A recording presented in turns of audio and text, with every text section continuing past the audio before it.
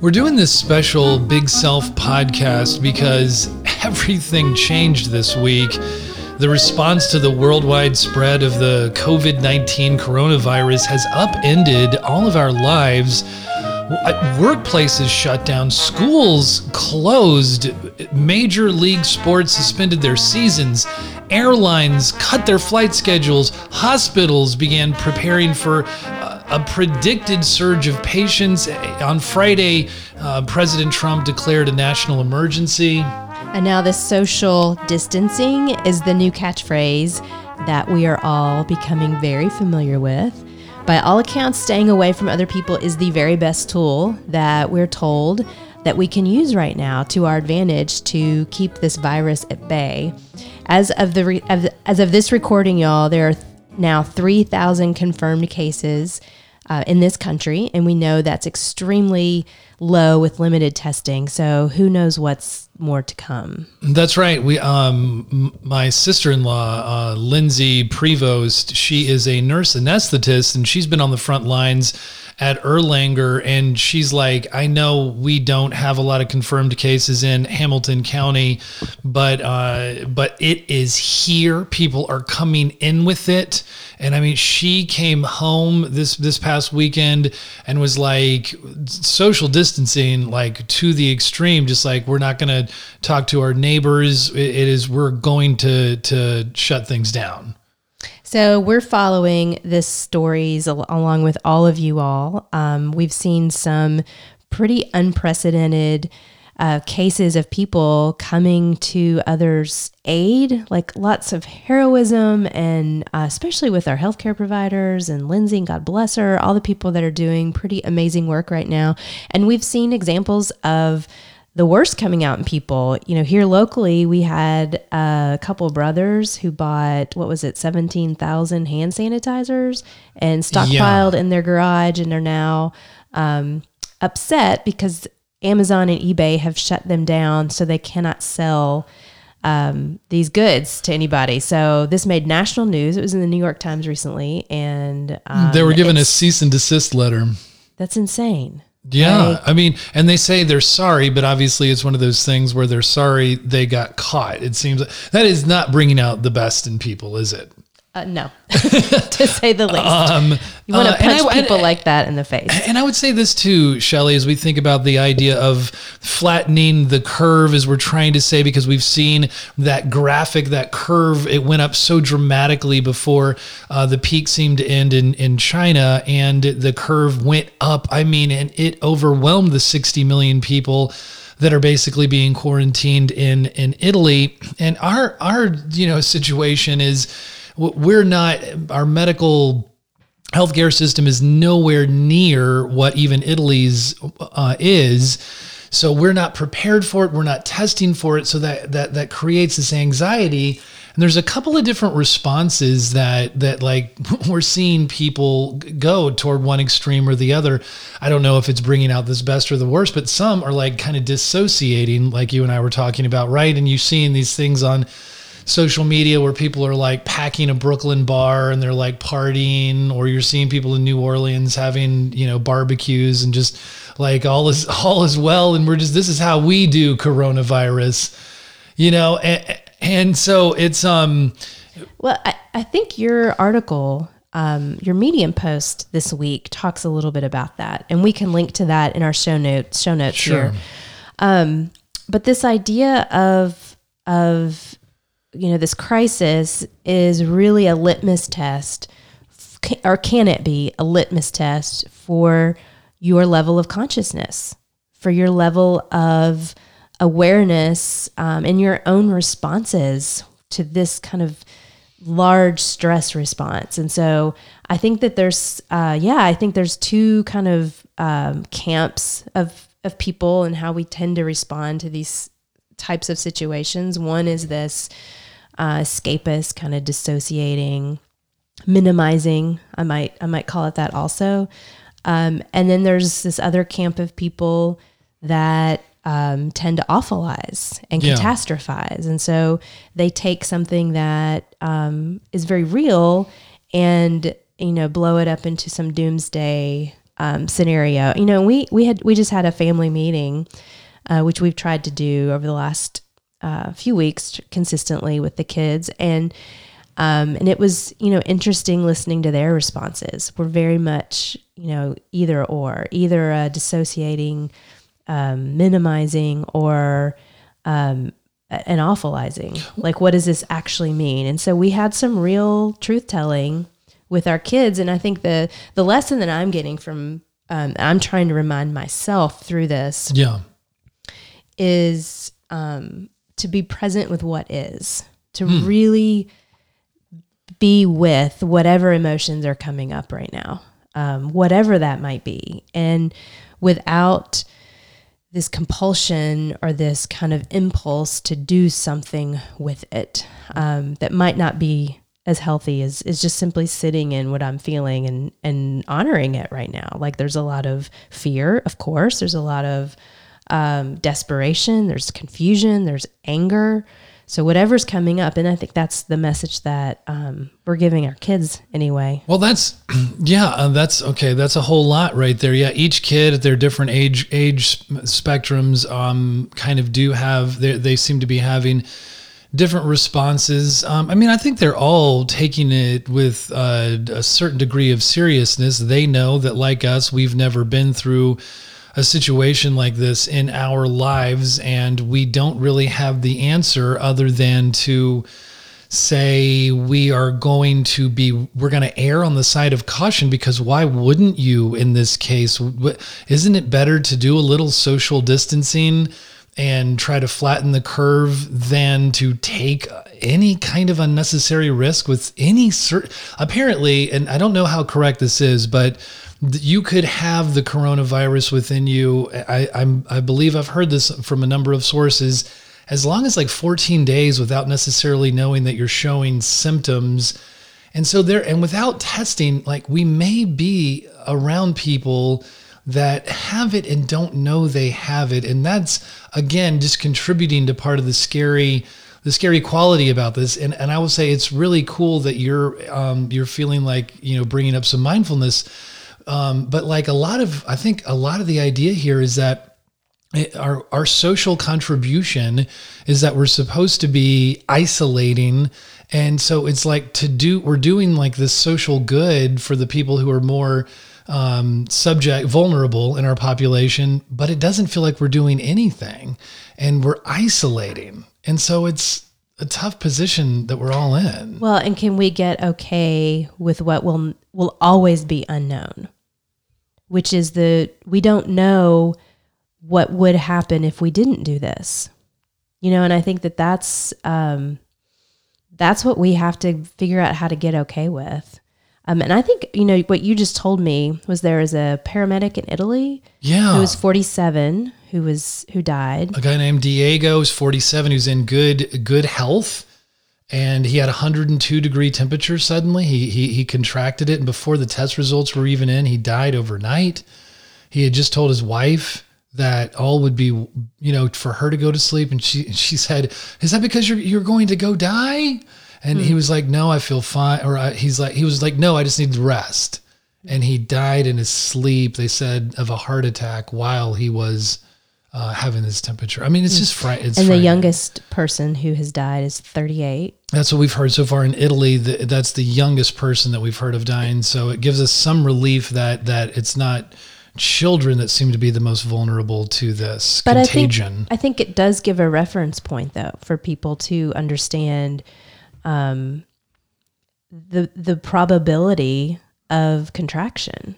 It's not unheard of. Yeah, it that is it's happening. Just the elderly or something. Right. Yeah. That there's things that are pretty sobering about this. And here's what, my thing though is like, okay, it's sobering. We're all kind of waking up to this reality right now. What now? Like what do we do with that? And if you're an Enneagram 6 out there, this will resonate with you all. I'm not an Enneagram 6, but I have enough Enneagram 6 in me that I can be anxious and fearful and kind of fret about things and kind of thinking through contingency plans. And so what's interesting is all this is going on right now, and I don't feel that impulse to want to do that. I feel actually quite calm. There's a sense of what can I control and what can I not control, and I'm going to focus on what I can control. Yeah. And I've heard a lot of those, the Enneagram 6s out there. So the loyal skeptics are motivated by fear and having a sense of safety and security around them. And I've heard several of them during the last couple of weeks say that they feel an unusual calm because they're always thinking of worst case scenarios and contingency plans and what happens if this. And so now in a crisis, it's happened, and it's almost a relief that they don't have to think about the what ifs anymore. And they're not alone. The rest, there's preppers out there, right? Saying, I told you so to everybody. Yes. But I think the rest of the world is feeling like an Enneagram 6 right now. So there's this sense of belonging that they're feeling, that we're all kind of in this together. It's not just me out here, waving the flag to everybody. So I think that's a little bit of how I'm experiencing this right now. And trying, like I said earlier, just trying to really be aware, using this opportunity to do some of that inner work that I talk about so much. Well, that leads right into speaking of that article that I wrote for Big Self on Friday. It was inspired from a quote that I came across from Eckhart Tolle on being more conscious, and I came across this quote, and it's in a really insightful way of being able to take a little bit of an inventory of well, just how conscious are you really? And this is the quote: "The best indicator of your level of consciousness is how you deal with life's challenges when they come. Through those challenges, an already unconscious person tends to become more deeply unconscious, and a conscious person more intensely conscious. You can use a challenge to awaken you, or you can allow it to pull you into an even deeper sleep." So I think that this challenge, this collective challenge that we're all facing, is a moment, and that's the point of this kind of emergency broadcast podcast that we're doing, has an opportunity for us to kind of ask the what now? What are we going to do? How can we build community while being in this strange new normal? I'm just thinking of this differently now as you reread that quote. I think there's a couple levels of consciousness that we're talking about. Maybe this individual consciousness, which is what I was referring to with, building that mindful muscle in this time of having space to reflect a little bit, do some introspecting, really look at your patterns, the conditioning of your mind as it responds to this crisis. But there's also this collective consciousness. Yeah. And that, as a community, as a globe, as a world, how we are collectively responding to this. And I have to say, that's probably the biggest silver lining that I can see about this whole freaking thing. Yeah. Is, so the amygdala in your brain, when it's firing, the fear center, the reptilian brain, that's is what right. people call it. That's where the fear is elicited, and it's usually elicited for things that are unknown. We'll just call it that. Yeah. Things that are threatening, and our brains thrive on it. Absolutely. Well, our brain tries to make sense of it. It tries to compartmentalize it and make a narrative out of it and make it fit into our own kind of way that we see the world. And it creates a stress response. And so most of us know the stress response of fight, flight, or freeze. It's very biologically wired in us. When the amygdala creates a fear or some type of threat, it detects a threat. It gives us this surge of hormones that creates this fight, flight, or freeze response. The less known stress response by a woman named Shelley Taylor, psychologist, is the tend and befriend stress response. And cool. this is as evolutionarily wired in us, but we don't know it as much. We don't see it as much. But I am really, I don't know the right word, happy, excited, surprised to see this tend and befriend response become such a, I think there's an evolution of our consciousness and how we can't freak out in the ways that we typically do. And we can't escape the way that we typically do. There's no bars to go to as much. There's no sports stuff. I mean, we're having to rethink community. We're having to, so this instinct to deal with stress and fight, flight, or freeze is, I think it's becoming a little bit blunted. And so what a lot of people are doing, they're still stressed and they're finding outlets in this tending and befriending. And tending is what we do for the offspring. I mean, that's the nesting instinct. And then befriending is reaching out for social support. And people are doing that in really creative ways. And so that will save us. That response is so important. And there's a lot of debate whether women do it better because of our social conditioning, but well, let's not go there right now. We're trying to bring everybody together, not divide. No, I'm sure that it probably is true. Yeah. Both biologically, I would say, and maybe through socialization. But well, I wanted to say, even before we continue that line of thinking, is that also a lot of people critique, this idea of what we, we're talking about, find your calling or mindfulness or trying to meditate and have some kind of wellness activities in your life. And they critique it as oh, isn't that nice for the privileged people who can do that? A lot of us are just surviving or getting by. And I actually think that mindfulness is actually the very work that you do for stress, for the crises that come, whether they're personal, whether they're collective crises. This is the opportunity to become aware, do some inventory, do some work. We're seeing an opportunity through what we're trying to put together to how are we going to bring people together so that we can, even if it has to be digital while we're keeping our social distancing, how are we going to start bringing some people together? Thinking about another kind of silver lining of this crisis, you and I talk a lot about habits. I think, many of us spend time just doing daily things that, we're not super conscious and intentional about the habits we want to build. And we just, talk to our kids about that in our little meeting, making goals for the next couple weeks. What are some things that they want to accomplish? For whatever that might be worth. Right.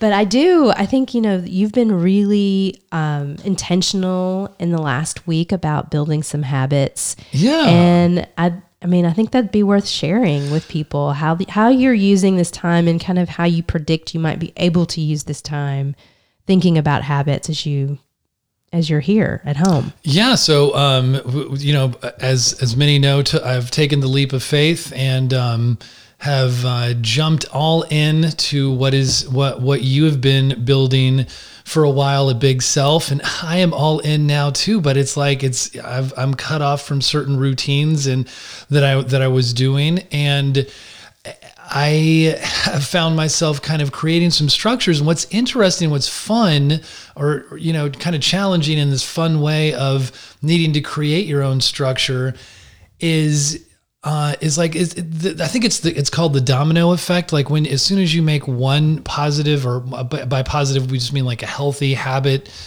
it immediately leads to kind of that positivity leading to others. And recently, I hadn't worked out in a while. I mean, I was going for some walks and stuff, but I just hadn't been working out. And so just one day I decided, I'm going to do some object writing once a day for 10 minutes a day, and that's it. And I'm also going to start working out. I don't know. I just decided those on the same day. And I've started working out again. And it's almost like as soon as you hit it and you do it that first time, whatever the scientific thing that's going on in your brain's going on, and you're just feeling better and you just want to do it the next day. It's so much easier. And also, I could talk about the object writing. I think it's a really cool first step of like getting into that writer mind. And it's literally, you can't let it be any more or less, or like more importantly, more than 10 minutes a day. Try it for 6 weeks. It's like you take a subject and you write it as like objectivity, like as imagistically as you can, staying with the thing. You can do association. We could dive into we should have a whole episode about that. That would be fun. It is a powerful, profound thing that I'm going to try to do for 42 consecutive days. Do it for 6 weeks consecutively every single day without breaking the chain, and see what that leads to. But also, so speaking of the domino effect, what that led me to was like, you know, we've done a lot of talking about like meditating. I've heard every time you look around about, speaking of like taking inventory of your consciousness, you hear so much about like meditation. And, you know, within meditation, it's like, but it's impossible not to think of anything. It's hard to stay still. But this is what I decided to do. Like before I do my 10 minutes of object writing, I'm going to do just like make it low entry level, easy to do 10 minutes of meditation before I do that.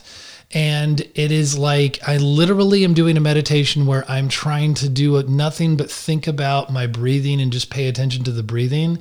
I want to build up to at least 20 minutes, but I'm starting at 10. And so those are my 3 habits. It's like, I'm going to start meditating 10 minutes a day. I'm doing object writing 10 minutes a day.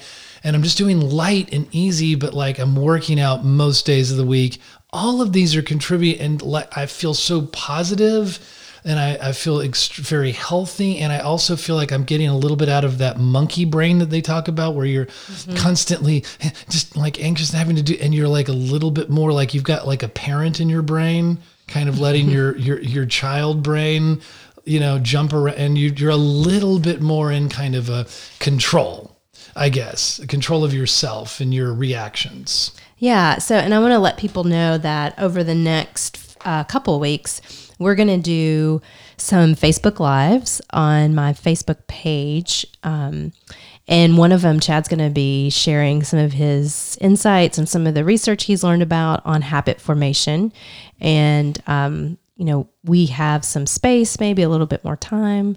Although I'm like, people are like, I've got more time, I'm going to be at home. I'm like, how, even then, how do everybody have so much time? You know, I was thinking about this just right before we decided to do this kind of emergency podcast.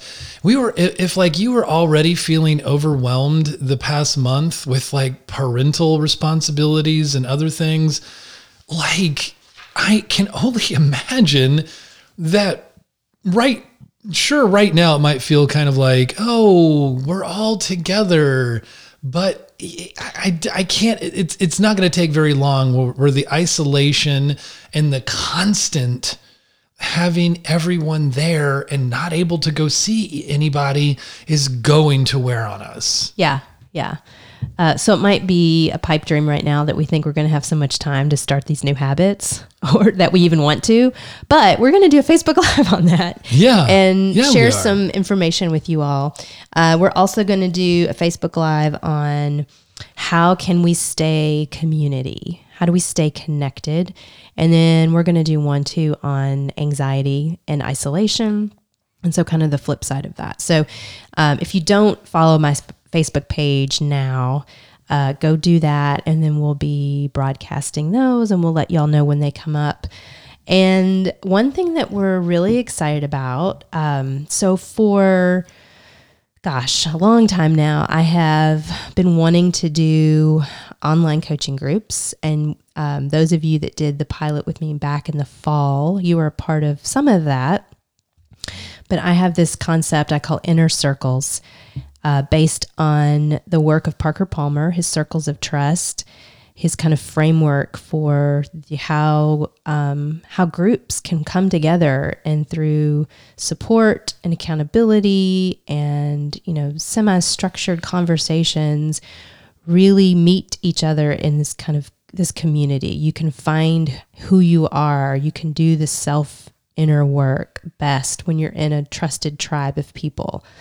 And so I have spent a long time thinking about this and forming this, writing about it. And Chad and I just were talking this weekend and we're like, it's time to launch this. It's time to, there's probably no better time than right now to put this out there and lead these groups. And, going back to the tending and befriending instinct, I think that's certainly something I want to promote. I want to build a platform for people to be able to do that. So we're doing it. We're going to be launching these in the next couple weeks.